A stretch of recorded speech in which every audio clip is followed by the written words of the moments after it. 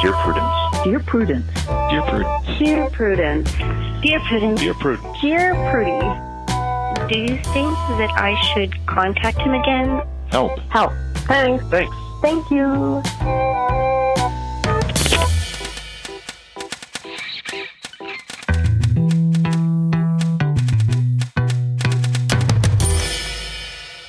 Welcome back to the Dear Prudence Show. Once again, and as always, I am your host, Dear Prudence, also known as Mallory Ortberg.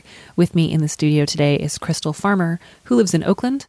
She likes Twitter, podcasts, and emo music in that order. Crystal, welcome to the show. Thank you.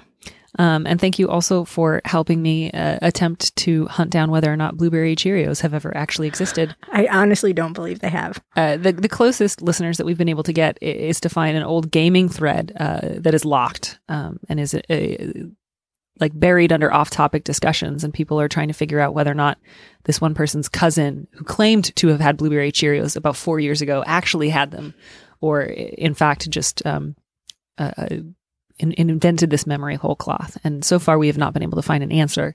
So if anyone listening knows anything about blueberry Cheerios, please let us know. No, I feel like Cheerios, General Mills would have, like, you know how Ben and Jerry's will have all their discontinued flavors? I feel like General Mills would have had that. And if we can't find it, then it probably didn't exist. I can't imagine why they would want to cover it up, frankly. It's a conspiracy. That seems unlikely.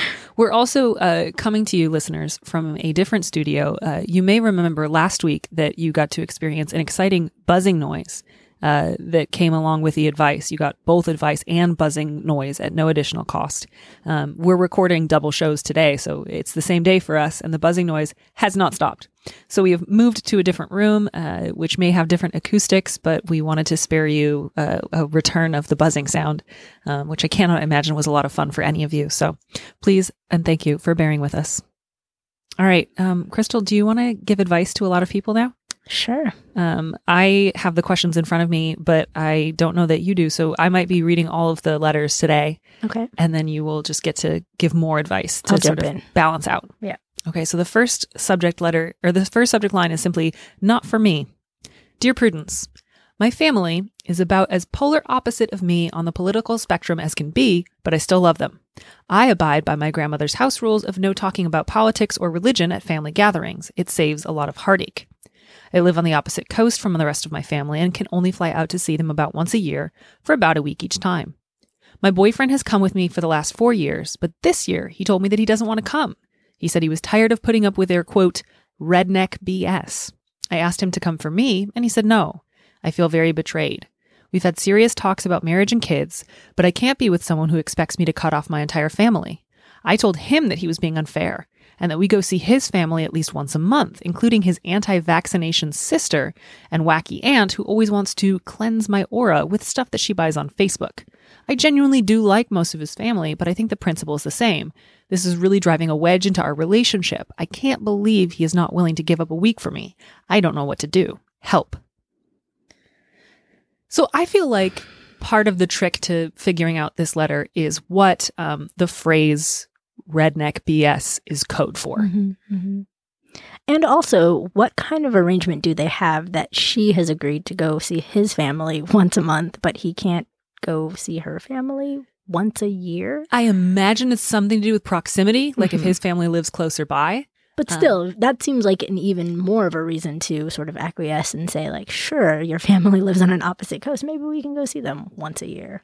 Yeah, I think part of what's tricky for me as I try to think through, like, what would be a reasonable compromise here is the question of, like, when he says that phrase, does he mean he does not like certain ways that they have of, like, thinking about the world? Or are there, like, specific things that they have espoused that he really objects to that have to do with kind of important issues? And without that detail, I'm not really sure whether your boyfriend is being kind of a jerk here, or, like, you know, the grandmother's house rules is, like, does that mean nobody who disagrees with the family? Like, how do you guys know that that's, like, how does your boyfriend know that there's something that he objects to if it hasn't been brought up? So I'm kind of curious, does it sort of mean everybody can talk about those things as long as the family is in agreement, or what's going on there?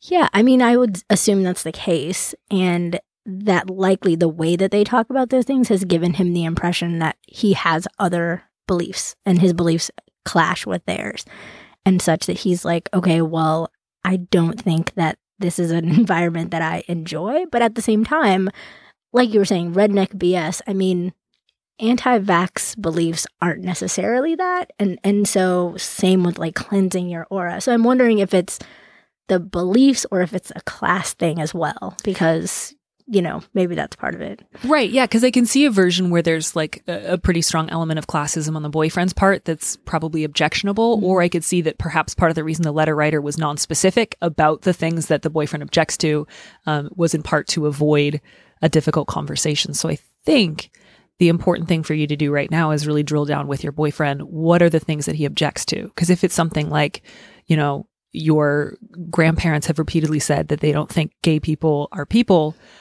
that's a worthwhile objection. And if it has more to do with the fact that he looks down on them for not having as much money or for not being whatever he would expect somebody's relatives to be, then I think that's really worth pushing back on. But so I think you should say, like, what do you mean when you say that phrase? Right. And also, like, does she need to be a little bit more open about how she feels about his family's beliefs? Because if those anti-vax things and cleansing your aura, like, that may not be everything that bothers her, but those are some of the things. And so if she's also not being open about the things that bother her, that's also a problem. Yeah. So it seems like the letter writer at least believes that it is on a similar level, because they do say, I think the principle is the same, mm-hmm. which again, all we have to go on is but how does the letter... she think that in her mind, or is she talking about that with her partner, right? Right. It's really hard, because I can imagine a version of this where her family has said some really objectionable things and she's trying to say, no, it's just the same as like when your aunt tries to cleanse my aura.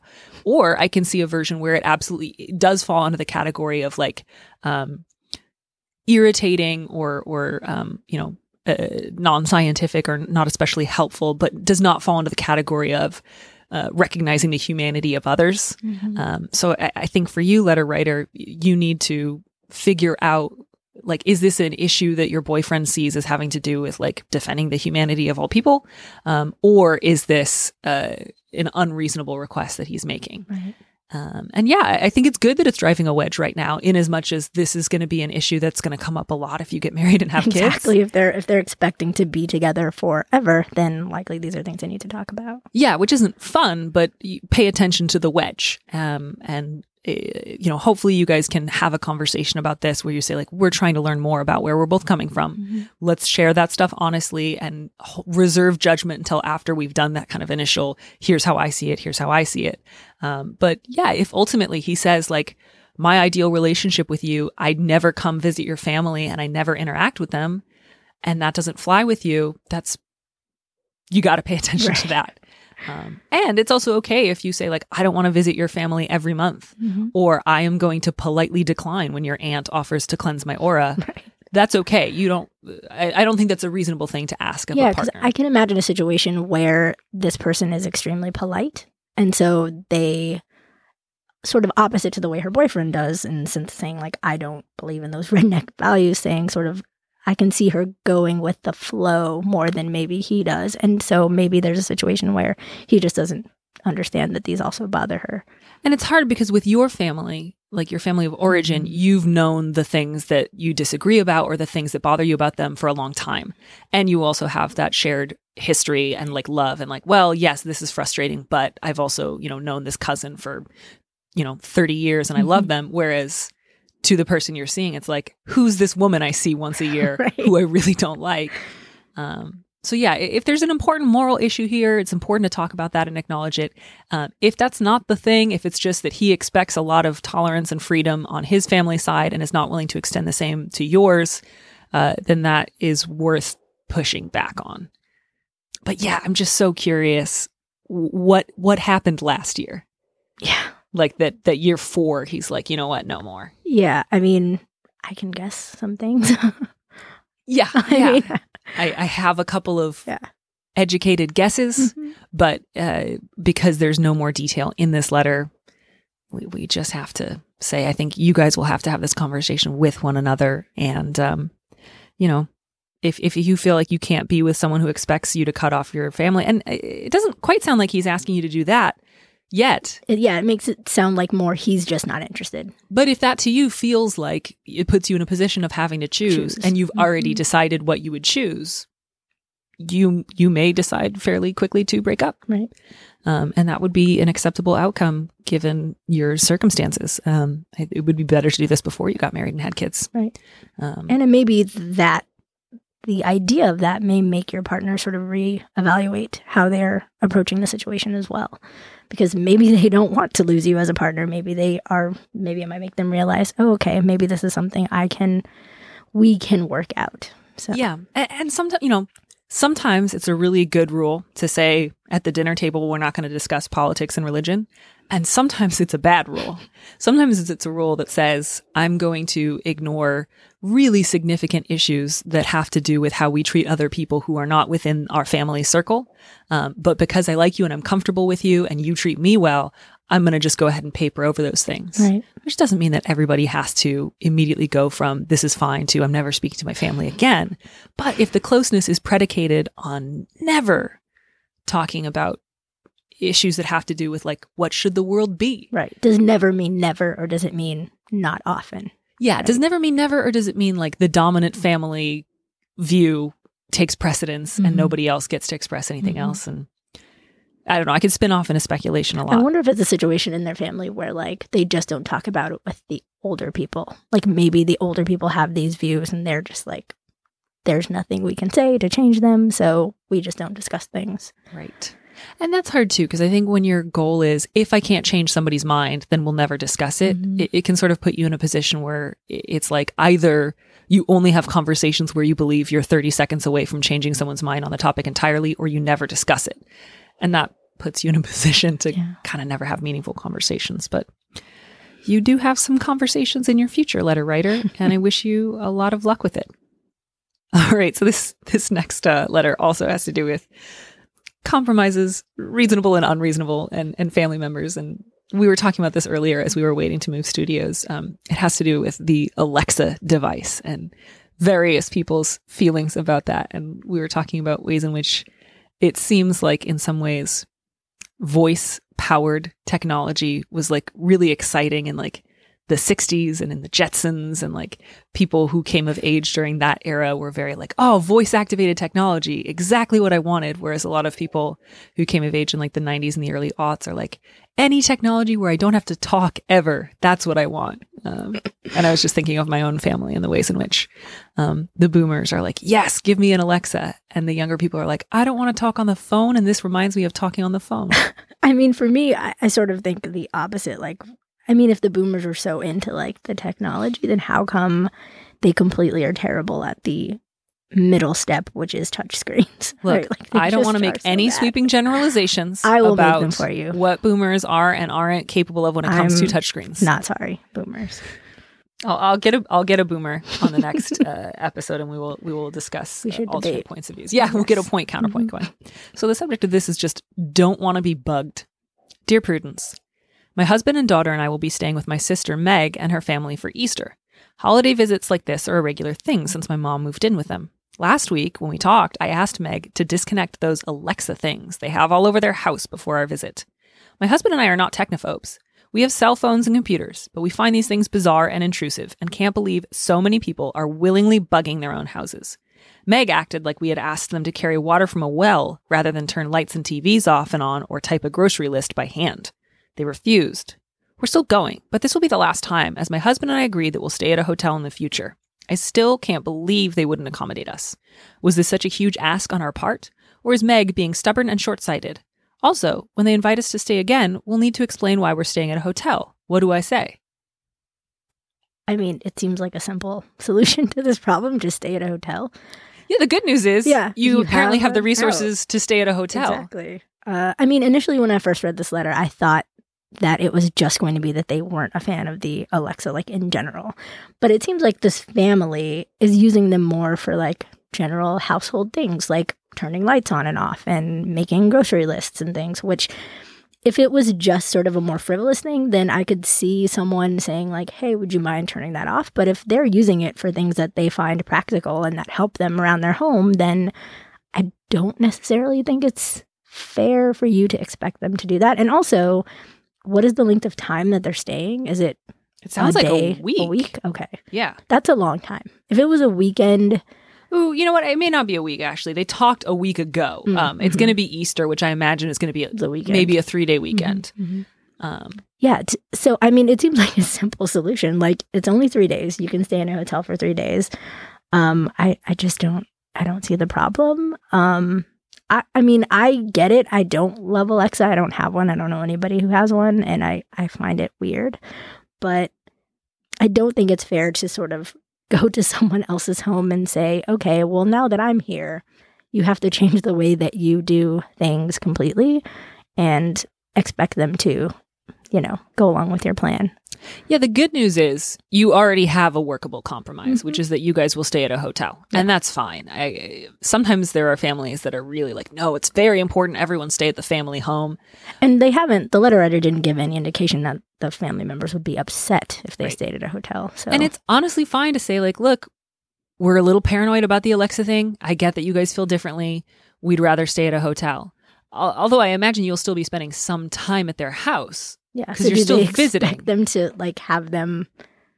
Yeah, it seems like sort of a question of degree of like, okay, I'll spend some time in the afternoon in your house, and that's an okay amount of time for Alexa to be able to hear me. But if afterwards, that's the case, then what is your real sort of, what is their real beef with it then? Because if they can spend an hour, 6 hours, but not 72, like there's not a real significant difference, I don't think. Yeah, I'll say this. I think the degree to which the technology most of us already have in our homes is pretty invasive already. Right. They have cell phones and they're surveilling them. Yeah, right I mean, now, you've got presumably a camera on your laptop. I don't know if you have it covered with tape, but there's already a lot of ways in which data that we once thought of as really private is now more publicly available. And not even publicly available. We give it yeah. to people all the time. So. Yeah. And it's absolutely understandable to want to have like an individual relationship to that data whenever possible. I don't think that you're, totally off base for wanting to think carefully about the degree you want technology to be a part of your life like that. But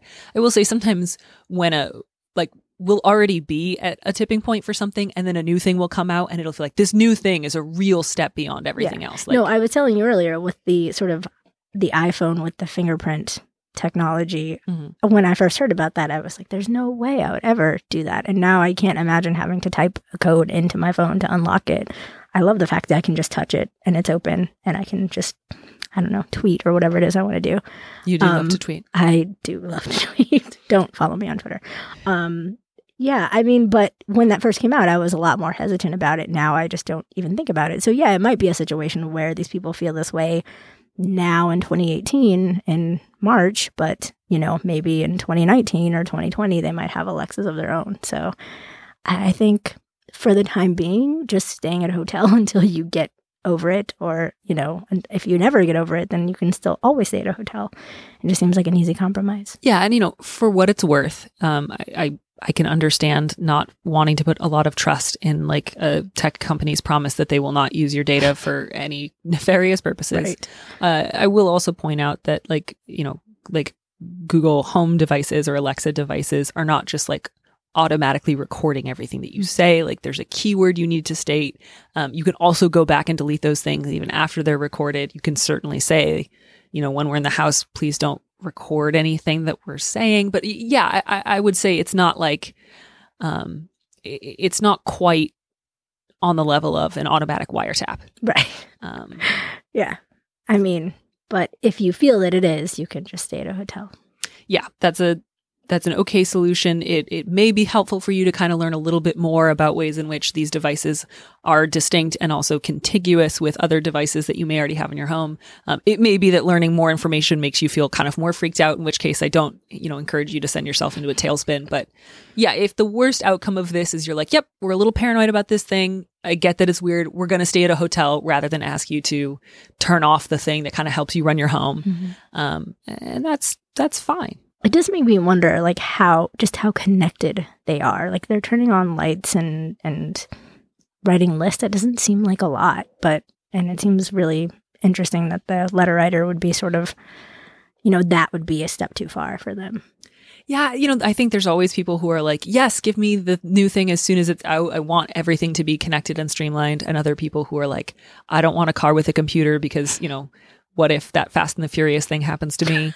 And all sorts of things in between. And it's not totally unreasonable to have particular lines you don't want to cross. It's also not unreasonable to sometimes say, am I being more paranoid than I need to? I don't think any of you are being like totally bonkers. It does seem like the letter writer is being slightly unreasonable, though, the way that they describe their sister-in-law as being short-sighted. Sure, or like willingly bugging their own homes. Yeah. Like, I do think that's maybe a step too far. Mm-hmm. But again, it's fine to be a little paranoid about technology. I get it.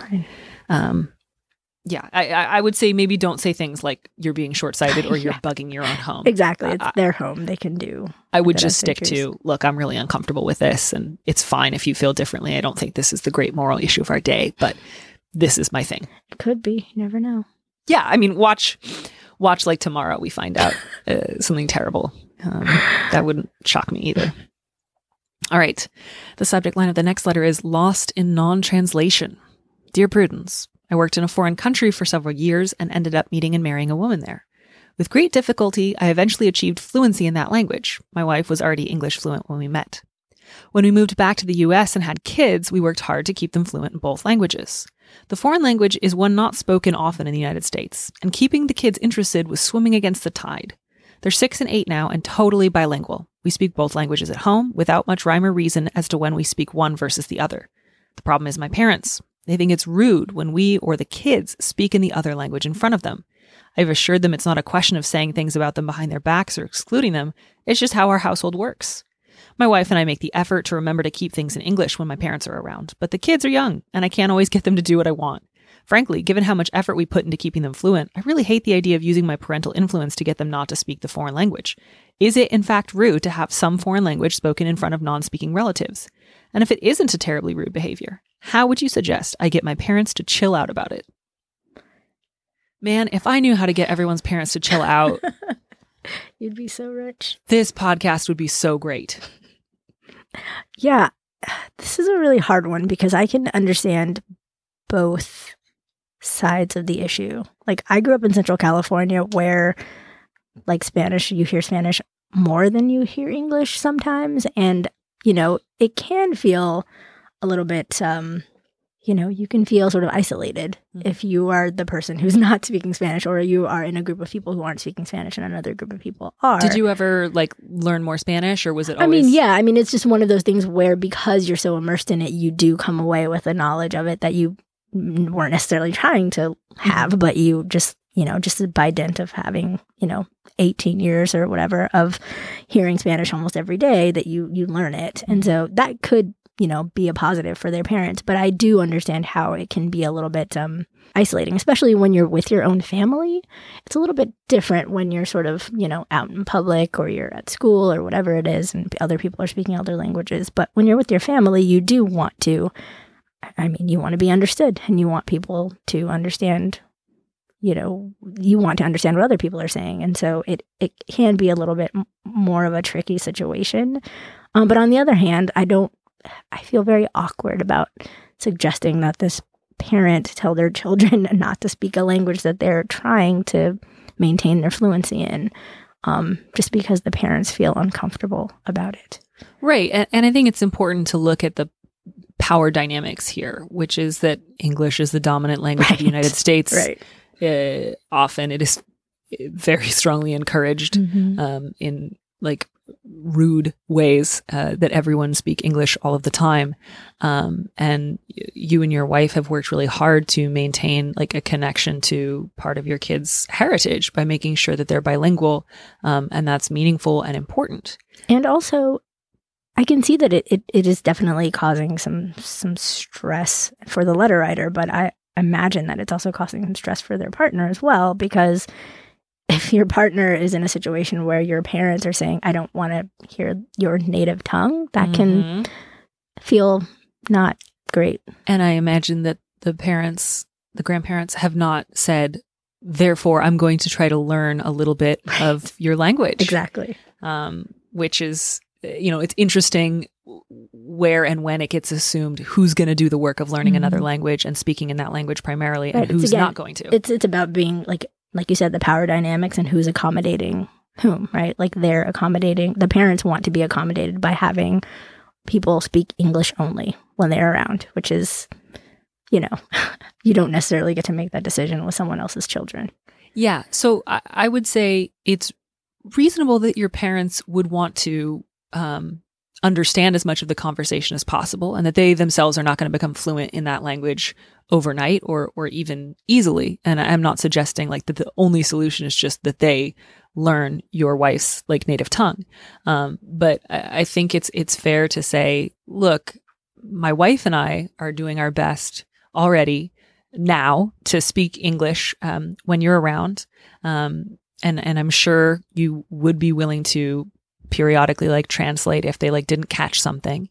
But to say the kids are 6 and 8 and they are bilingual, and we fluently switch between both languages, that's not going to change. Like I cannot change that for you without sacrificing my children. Like, and you can't know what kind of effect that would have on the children, right? Like by asking them not to speak the other language that's not English when their grandparents are around. Like you already don't want them to feel stigmatized, and you don't want that stigma to be coming from their own family.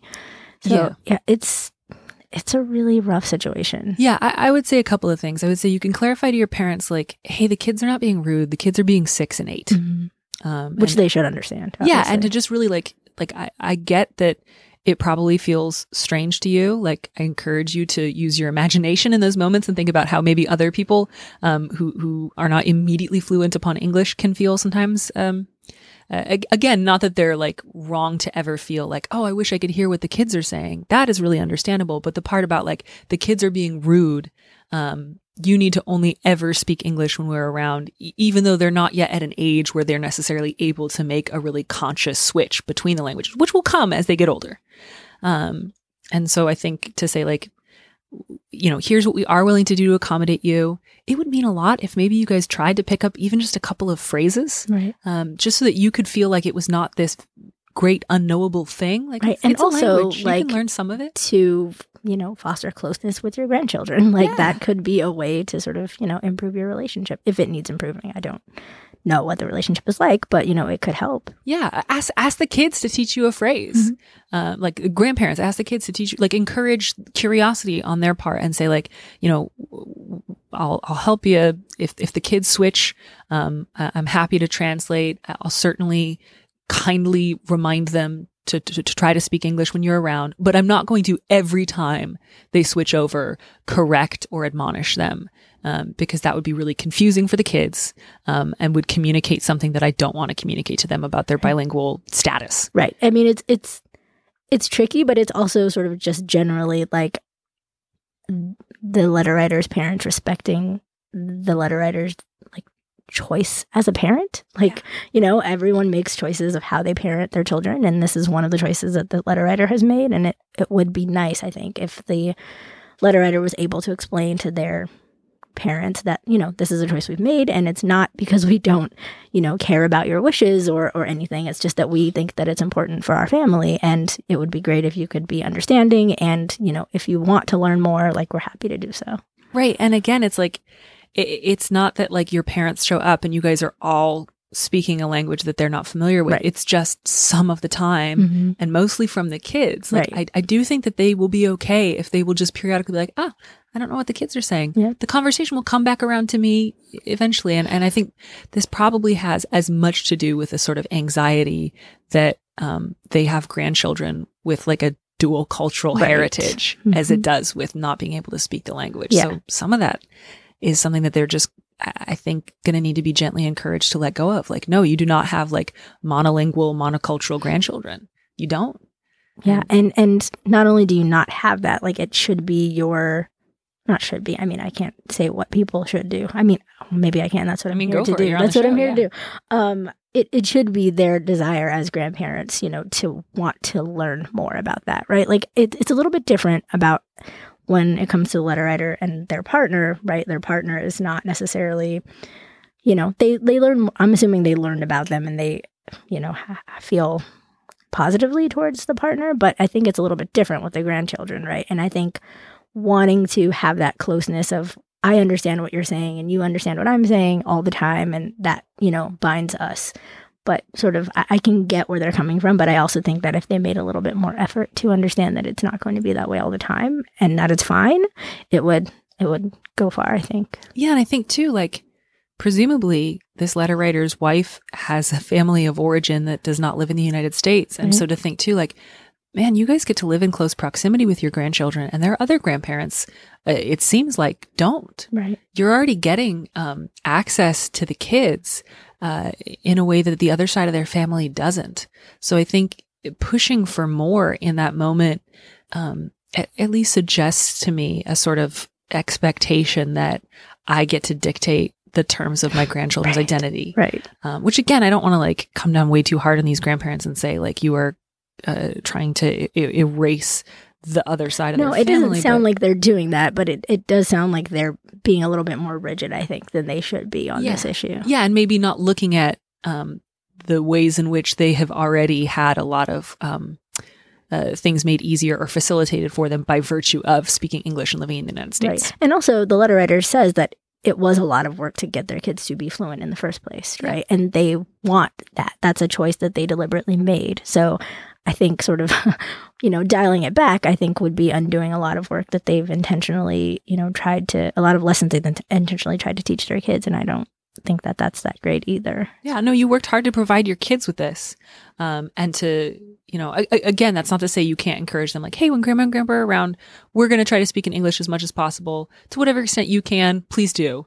That's fair. But to say that like we're going to change the way we talk to our kids regularly in order to make the grandparents happy, I think would be doing your children a disservice. Yeah. And does the letter writer say how often they like see their grandparents and how often they hang out with them? Because if it's a thing that doesn't happen that often, it might not cause such, strife for the letter writer to bring this up and say, I know that you feel this way about speaking English, but, we've made a choice to have our kids be bilingual, and it's going to happen sometimes that they slip into the other language, and it's something that you have to get used to and be okay with. Because if it's like twice a year or something, I feel like the grandparents should be able to get over it. Yeah, there's nothing in here about how often they visit or how much time they spend with one another. But I think the key is just it's some of the time. Right. It's not as if they show up and they're unable to communicate. I think this is workable for your parents, and I don't think you should say like just calm down, don't care about it, but like stress these points, explain ways in which you can try to accommodate them and ways in which you can't, and say here's what we're doing to meet you halfway. It would mean a lot if sometimes you could accept that it's just going to take you a minute or two to dip back into the conversation, or you might need to ask me to translate, or it might feel really meaningful if you were to learn a couple of key phrases. Again, not that they're going to be able to like become fluent, right, or even super conversational, but just that's a way to engage with the kids. Yeah, or they can just, say that they're kids and they're not going to always be able to remember every time that they're, switching between languages, and it's just going to happen. Yep. All right. This has been a very family-heavy episode, come to think of it. The subject of this last letter is Mommy Moocher, which is just a heck of a phrase. Dear Prudence, I live in a small street with several single moms. We swap childcare and general help since a lot of us are raising our kids alone. Val, who has 2 girls, is a mooch. She never seems to be able to make carpool, bring food to potlucks, or send money with her kids for activities. At 2 recent birthday parties, she dropped her girls off with no gifts and was over an hour late picking them up. Last week, a coworker gave me a bundle of ice skating tickets that she won in a raffle. I offered to take all the neighborhood kids, but I asked the other moms to give their kids snack money. Val lied to me and told me the girls had already eaten. They had only eaten breakfast. I ended up spending the $20 I was saving for pizza for my own kids on Val's girls.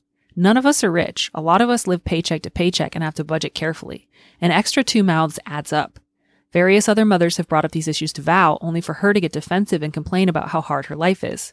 All our lives are hard, but Val seems to think that she is special. Most of us are ready to kick Val out of the group, but I'm hesitating because my daughter is close to both of Val's daughters. I worry about them. It's nothing that I would call CPS over. I don't think they're being hurt or starved, but their clothes are often ill-fitting and stained. They're struggling in school. How do I deal with Val without hurting her girls? Yeah, this one was rough because I know the feeling of being that kid that like never has money to do stuff. And one thing that sort of jumped out at me when I first read it was the idea of it being a moocher. To me, that is not what comes across here. It seems like there's something much more serious going on, and likely it's not that Val doesn't give her kids money because she just doesn't want to. It seems more like that she just can't. Right. And also, there's a line in there where the letter writer says that a lot of the women on the street are living paycheck to paycheck, but that to me that implies that some aren't. Yes. And so, I think there's likely more sort of stratification than the letter writer is letting on. Right. And yeah, this is really a rough one. Yeah, it doesn't sound like Val is making it from paycheck to No, paycheck. exactly. The fact that the kids' clothes are ill-fitting and they only ate, but they ate breakfast and that's it. Like, to me, that means that's what they can afford. Yeah, and I think it's important to separate these two issues, one of which is that you don't like Val. Because that's also what it sounds like. Which is, she could be both unpleasant and also have less money than you. Like, yes. Both of those things can be true. And so I think it can sometimes feel like if there's somebody you already don't like, you'll want to kind of ascribe the worst possible motives. And I can see a version in which it feels frustrating because it feels like Val's just getting a free ride.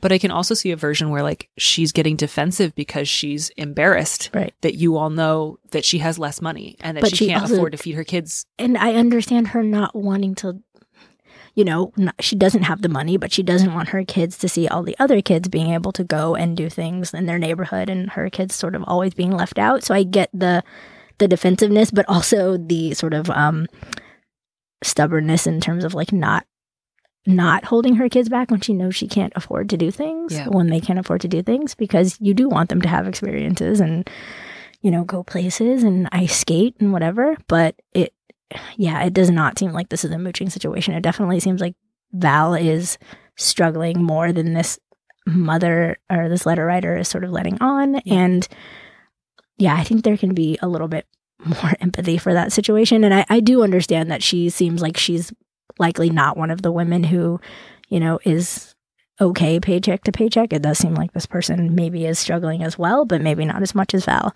Right. And yeah. I mean, you say she can't make carpool, she doesn't bring food to potlucks, and she doesn't send money with her kids. And it just seems really clear she probably can't make carpool because her car's not reliable. Right. She can't bring food to potlucks because sometimes she can't give her kids food. lunch. Yeah. And she doesn't send money with her kids for activities because there's no money. They don't have it. And, it seems clear to me that your frustration with Val is prominent, but your primary goal is to support the kids.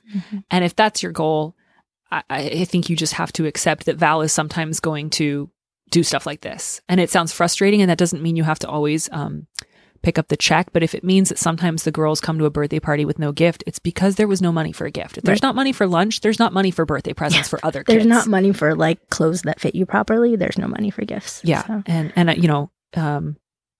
I get that you yourself are not like, oh, it's super easy for me to pick up the tab. So obviously, if there are times when you can't do that, you can't do that. And you don't need to take on that burden for yourself. But I would just say when it comes to dealing with Val, just go with like, she doesn't have the money. She may be dealing with it in a way that's frustrating to me, but she's not doing it for fun or to scam me or because she thinks it's funny. She does it because she doesn't want to say, I couldn't afford to give my kids lunch today. Who wants to say that? Right. Especially to like a neighbor who you kind of already know maybe doesn't like you. Yeah. Who wants to tell their kid like, oh yes, there's this birthday party, but you can't go because I can't afford a gift. Right. So. Like she's having to make really awful decisions. I don't mean that the decision, she is presented with two bad options. One of which is send my kids out with the other girls knowing that they're hungry. And the other is keeping them hungry at home. Right. And I can see why she made the choice of, I want them to at least be able to spend time ice skating with friends. Yeah. And you can see why she made that choice, right? Like the letter writer says that they all do things for each other. They babysit. They, everyone is sort of pitching in all the time. So you can see why Val maybe feels like it's okay sometimes to send her kids to the parties with no gifts. It's okay to sort of go ice skating with no money for snacks because they're all doing things for each other all the time. And so maybe she feels like, okay, well, Val didn't give her kids any money, but, maybe she looked after my kid when I needed it or something. Yeah. So yeah, maybe it doesn't have to be financial. And I get how, having a slightly more money than Val can still be a struggle. But, if there's things that Val's also doing for the rest of the women in the community, then that's valuable too. And honestly, even if she's not, the important thing is that these girls are your daughter's friends and that they need a little extra help. So again, that doesn't mean it's your responsibility to make sure that they have everything. But I would say whenever there's an opportunity to hang out with them for an hour after a birthday party, even if it's inconvenient, I would say for the girls, do it. Like they did not create the situation. Val didn't create this situation, right? Like Val wasn't like, it sounds like a lot of fun. Being a single mom and not making a lot of money. Yeah. And I get that you have your own like limited resources, both in terms of like money and also just like the ability to care about other people's problems. So again, I don't want to come down hard at you at all or say like, you need to really step up and be, this girl's No, like I don't think mom, that's it at all. I think it's just being more understanding and sort of really, really understanding that Val is not doing it because she is greedy or selfish, or that she likes, people thinking the things that this letter writer thinks about her kids' right. clothes being, not clean or, not fitting well. Yeah. And I think that line about most of us are ready to kick Val out of the group, I just don't see how that would help the girls. Right. Especially if they still all live in the same neighborhood, right? Like that's just asking for more trouble, I think. And that doesn't mean that you can't individually decide what you are and aren't okay with. Like if one of the other moms says, you know what, I'm not going to pick up Val's girls, that's fine. She doesn't have to, but you don't have to as a unit say, right. We're the good moms, Val is the bad mom, Val's out, we're all in. Mm-hmm. I don't think this is a decision you guys have to make as a unit. And it's absolutely fine if like periodically Val asks for something that you guys can't give, but I don't think that you should make it a group policy to exclude Val from this group of mutual support. Right. So yes, absolutely. If there's times you need to say no to Val, you can, but taking it to the level of as a group, you're out, we're in, I think would be hurting the girls. And I don't think you want that. Yeah, I think definitely just keeping the girls' well-being, I think is probably in mind is the most important thing because yeah, like you said, they didn't ask for the situation and neither did Val. So, if you could just be a little more kind to all people involved, that would probably be helpful. Yeah. You don't have to like Val. You don't have to think she makes great choices. You don't have to find her fun to be around, anything like that. But, when she does something that's frustrating, just go with like, okay, that's where Val's at today. Yeah. Is there anything I can do about that? If the answer is no, just move on. Right. And good luck. It's hard when it's at this level of like kids are not being abused, but their parents don't have enough money to make their life comfortable, full, and like safe in some ways. And that's really hard. Yeah. And there's a limit to how much you can do to address the situation. So I just, I wish you guys a lot of luck. And I'm glad that Val's kids have you and your daughter. Yeah. And then they get to go ice skating. Yeah. Seems fun. Yeah. Everybody who wants to go ice skating should get to go ice skating if that's a possibility. All right. We've got one last letter, and it's actually a voicemail that we're going to go ahead and play. Hi, Prudence. I am calling because I am beginning to think that I may be transgender, and I am wondering if you have any advice as to what kind of resources I can look into. I've tried Googling and poking around at various Reddit threads, but it's kind of a quagmire of helpful stuff and really, really horrifyingly negative stuff. I don't live in a city with a ton of resources that I can track down.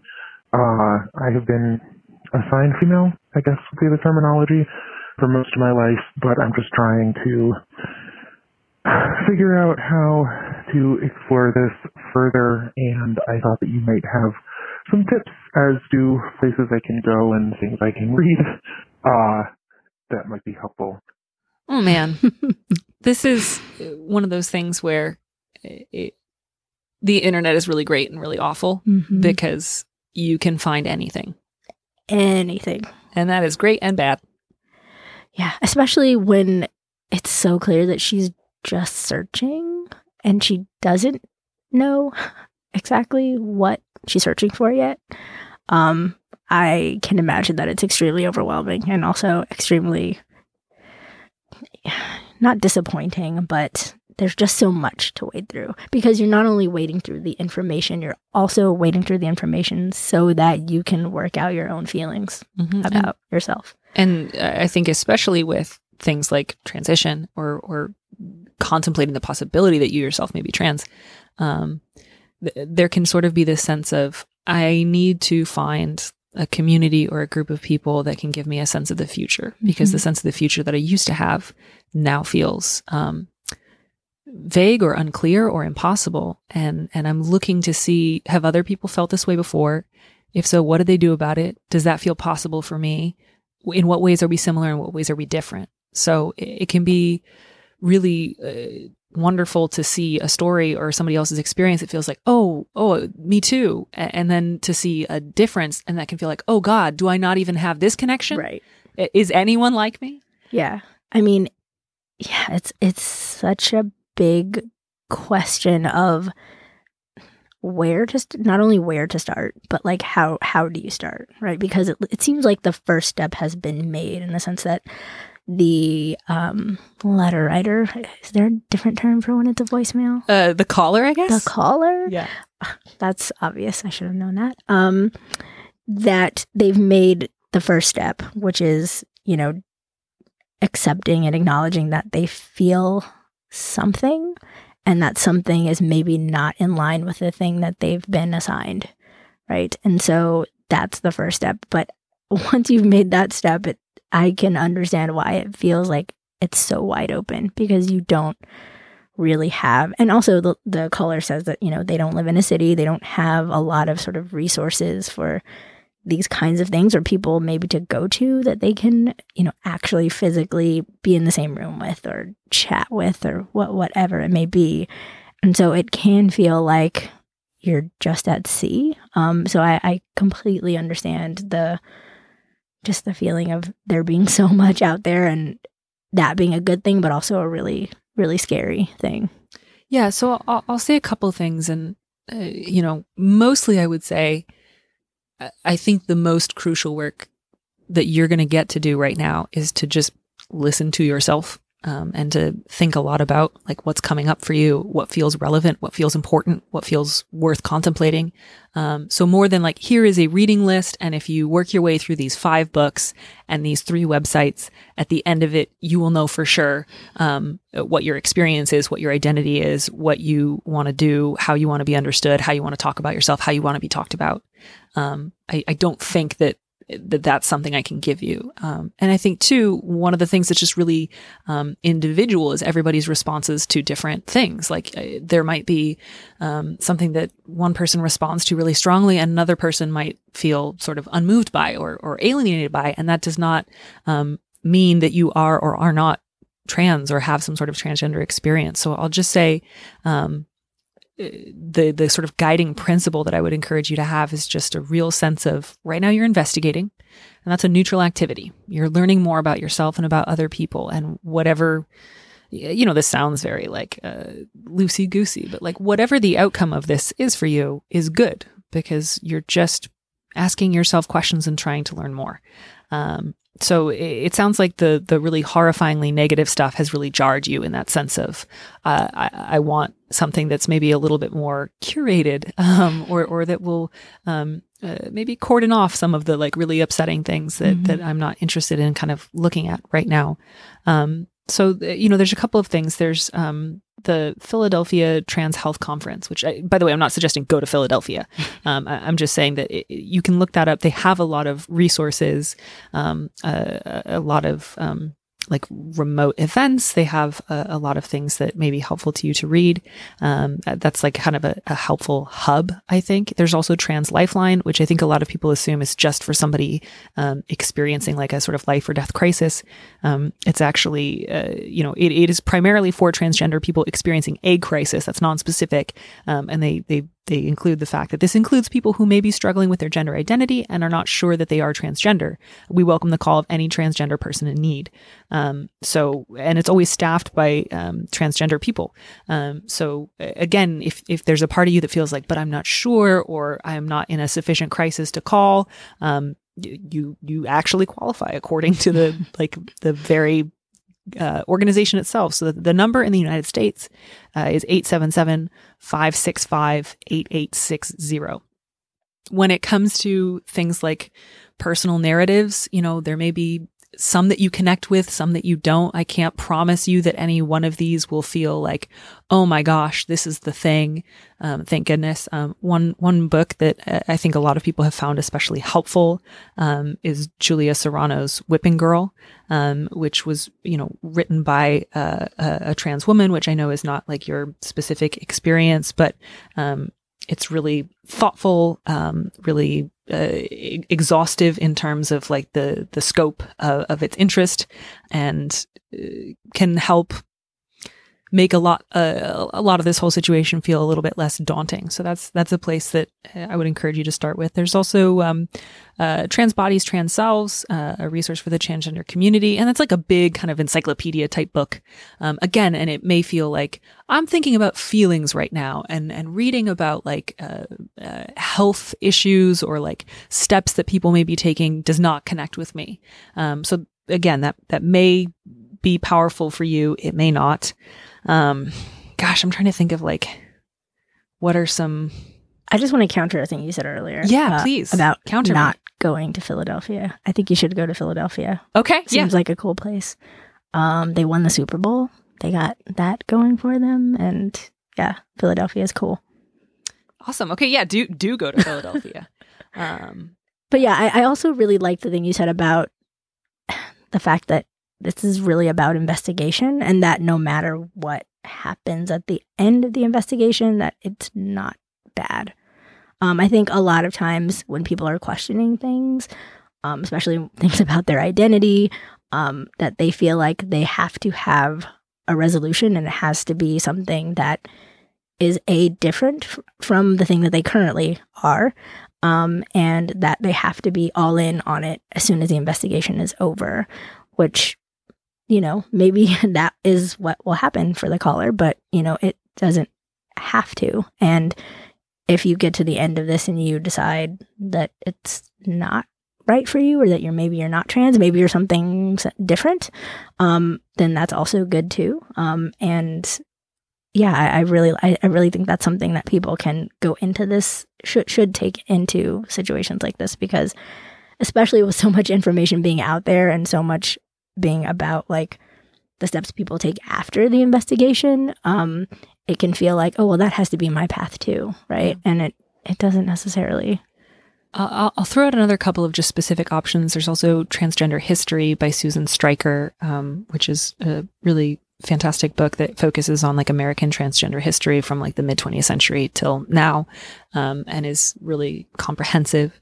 And I'll just say this too. Oftentimes when it comes to stories like trans narratives, it can be really wonderful and helpful to read other people's experiences. And sometimes it can feel so different based on things like sexuality, or race, or class, because there are ways in which like the experience of a gay trans man is going to look often very, very different from a heterosexual trans man, or ways in which like, whiteness facilitates a certain kind of transition experience that a person of color is just not going to experience. And so, again, that's not to say you should only look for people with the exact things that you think are integral to your experience, but that can be really helpful too. Like sometimes there's this sense of like certain types of narratives or certain types of like attractive, able-bodied, cis-passing sort of stories are the ones that often get the most promoted. Mm-hmm. And if you differ from those in any way, that can feel alienating. Again, I don't know your experience. I don't know if you're familiar with Lou Sullivan. Lou Sullivan wrote a number of books, some of which were about his own life and experience, some of which were about trans men throughout history. I would encourage you to look up any of his works. I'm trying to think of if there's anybody else like in particular who I think would be really, really crucial for you to get to know. I think between Trans Lifeline and a couple of these books and the sort of guiding principles, there's a lot out there, and accessing some of these resources might help you kind of pinpoint the things that do awaken the most interest or the most powerful emotions in you. But yeah, I would say if you're feeling horrified poking around on Reddit, which, again, there's no editors there, it's just anybody saying anything, limit your time there. Limit anything that produces despair. I was going to say, just minimize your time on Reddit. Yeah. And good luck, call us back. Let us know if any of that was helpful. Let us know how you're doing. I know how intense that experience can be. So I feel you, and I'm really glad that you called. Thank you. All right, Crystal, we did it. For better or for worse. We have either helped a lot of people or ruined a couple of lives. I don't feel like I helped that much, but... Well, I didn't want to say anything. But, fair. No, thank you so much for helping wade through a series of increasingly thorny images. I liked how you started, real... I mean, the first one was pretty intense, too. With Redneck Family, that was pretty... It was just... I will sometimes think there's a clear shift in tone throughout the letters, and then I'll go back and be like, oh, they were all heavy, or they were all ultimately, maybe they're all going to be fine. Yeah. But whatever good or ill we have managed to do, it's over now. And our only thing to do now is say goodbye and depart. And absolve ourselves of any responsibility. That's the goal. Thank you so much for coming on the show. I really appreciate it. Thank you for having me. Thanks for listening to Dear Prudence. Our producer is Max Jacobs. Our theme music was composed by Robin Hilton. Don't miss an episode of the show. Head to slate.com/Dear Prudence to subscribe. And remember, you can always hear more Prudence by joining Slate Plus. Go to slate.com/plus to sign up. If you want me to answer your question, call me and leave a message at 401-371-DEAR, that's 3327, and you might hear your answer on an episode of the show. You don't have to use your real name or location, and at your request, we can even alter the sound of your voice. Keep it short, 30 seconds, a minute, tops. Thanks for listening.